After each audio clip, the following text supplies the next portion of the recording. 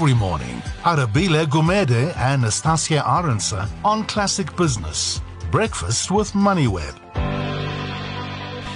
Well, Chris Gilmore, independent analyst, joining us in studios this morning as we unpack that market picture. As Tash said, an uptick there for the JSE. A lot of those diversified miners seemingly doing well. The likes of Glencore, 3.4%, Anglo-American, 3.3% as well.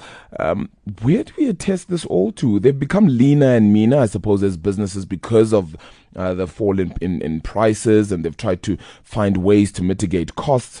Do we attest all these, perhaps a possible gain for the remainder of this year and yesterday's gains to that now? It's starting to perhaps pick up for them? Yeah, Arabile, I think you're right.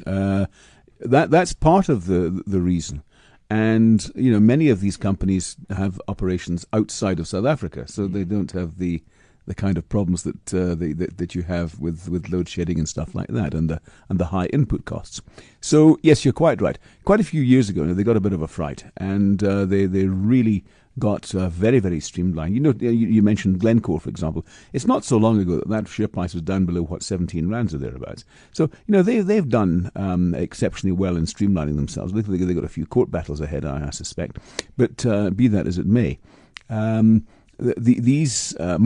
of the results we've seen coming out of the miners in the past week or so have actually been very, very good indeed. Interesting, we've got Goldfields tomorrow. That'll be fascinating to see what the real state of play is at South Deep. So in a market like this, where the South Africa Inc. stocks, and I'm talking here about the retailers particularly, but not just them, the construction stocks. I mean, this is a wipeout that I've never seen before. While you've got that, it's a little ray of sunshine, and we must be eternally grateful for this and enjoy it while it lasts, because it may not last for too long. How's the power outages been affecting you, Chris? Yeah, well, they really are an extreme irritation. I've got a big inverter and deep cycle batteries at home, so it's not really a problem. The biggest problem is physically getting out of the suburb on occasion, and the traffic has been absolutely horrendous, with absolutely no thought put into directing the traffic whatsoever. It brings back memories of 2007, 2008, when we first had the kind of load shedding that we're experiencing now. And that was mainly due to a lack of coal, wet coal, all this kind of stuff. Now we've got a very, very serious situation where the utility appears to be broken in a really bad way. And we're only now starting to appreciate the depths of the destruction, and I can only use that term, at Eskom. I think while a lot of people are looking around for spooks, for conspiracy theories and stuff like that, I think we have to look to the likes of experts like Chris Yelland and Anton Eberhard, who are putting a far more practical spin on things and saying, look, these generators are tripping because they just haven't been maintained. I mean, I mentioned 2007, 2008. That was 10 years ago. The average age of the fleet is now 37 years.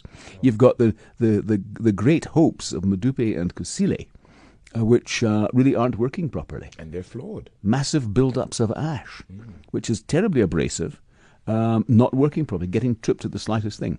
Thank goodness for the team at head office that keeps the plants up and running, because if you didn't have this load shedding, and we had stage 4, which is effectively stage 3.5, because they changed the way they do things. There was an excellent article by Hilton Tarrant in MoneyWeb the other day explaining what was going on. But if you didn't have that, and going beyond those kind of stages, when you get these severe trips, then there's always the possibility, however remote, that the entire system could go down. And even with the ability to use things like Ngula pump storage to initiate a black start, it would still take 2 to 3 weeks, probably, to bring the whole system back up again. And you really don't want to go and test that hypothesis. I mean, they're burning right through their diesel deposits as well, because that's sort of what they're trying to keep alive then for their power generation too. So it certainly isn't helping. Pravin Gordhan, the Public Enterprises Minister, saying that culprits who made Eskom the way it is right now are certainly going to pay. We've heard that rhetoric before, so I don't know how much faith we attest to that. But he's also mentioned that just because we've split up Eskom into the three entities doesn't necessarily mean we're going to be privatizing. There aren't no plans to privatize Eskom. Your sentiments around that? Well, who am I to disagree with the minister? Yes, of course, that is the kind of political rhetoric that is going to be doing the rounds now, particularly, especially as organizations like COSATU are saying, no, we're not going to have any privatization and stuff like that. And even within the ANC, they're even loath to countenance a splitting up. Notwithstanding the fact that Eskom has actually, on a reporting basis, has been split up into those three areas for many, many years. Look, depending on the grand plan for funding Eskom, I think some degree of privatization, partial or otherwise, has to be countenanced. Some degree of cost cutting, well, a severe amount of cost cutting, has to be countenanced. When you come out with a press statement, regardless of whether it was withdrawn later in the day, that says, and I quote, Eskom is technically insolvent and will cease to exist in February, in April. Yeah. Then that has to start concentrating people's minds along the lines of perhaps, maybe, if we actually want to keep the lights on, can we perhaps consider some degree of privatization? And, it's the devil's own job trying to get all the various constituencies together to look at this. I mean, we're so far behind the curve globally. I mean, this should have been done years and years and years ago because, frankly, we've run out of money, we've run out of ideas, and by Pravin's own admission, we've run out of experts to actually run the utility now. We're having to look overseas to find them. So, the old adage, when you're up to your necks, you could use a cruder adage. When you're up to your necks in crocodiles, there's no point in musing that your first job was to drain the swamp.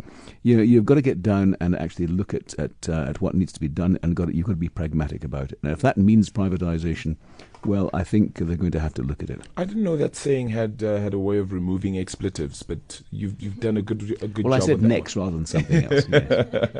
Okay, so very quickly, just on earnings as well. We did touch on it yesterday, but very quickly, your thoughts as well. Curro finally declaring a dividend as well. This comes firmly after Stadio was, of course, split off from that company. And very finally as well, Sasol, that share price going up as well. Looks like things are going better in the United States. Yeah. I went to the Curro presentation yesterday, and it was a really thorough and comprehensive presentation. It's still difficult to value this company properly, although there are many ways of doing it. Looking at EBITDA as the and they still have their targets set on getting 200 schools by 2020. It's incredible. Parents will do whatever is necessary to give their children a decent education. And you look at the variety of schools within that Curro stable, it's really quite phenomenal. So they've got many initiatives. They've got a school in Soweto and Protea Glen. They're looking at the possibility of putting something in the Johannesburg CBD. They've got one in Cape Town, for example. So it's a marvelously innovative company. Some observers have said, well, the fact that they're paying a dividend, does that mean they're coming to maturity? I think they're getting closer to maturity. It's not there yet. I still think there's a lot of growth there yet. The problem has always been with the share price. And if you bought Curro a couple of years ago, 2 or 3 years ago, I think you're going to be sadly disappointed because it's been in pretty much a downwards trend. But I think for the very long term, it's still a great thing to be in. As far as Sasol's concerned, don't forget that the current share price of Sasol is pretty much where it was 10 years ago. So, yes, things are looking better. Lake Charles is looking better. But, it's going to be a long haul for Sasol. Yeah, definitely. Chris Gilmore still joining us in studio, independent analyst there, taking a look at that market picture.